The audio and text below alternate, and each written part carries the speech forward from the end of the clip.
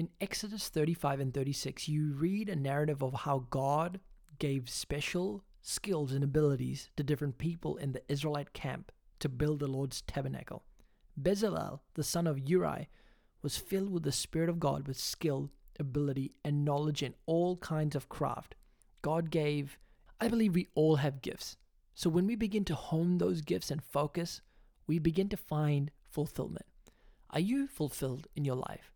Are you truly longing for deeper satisfaction?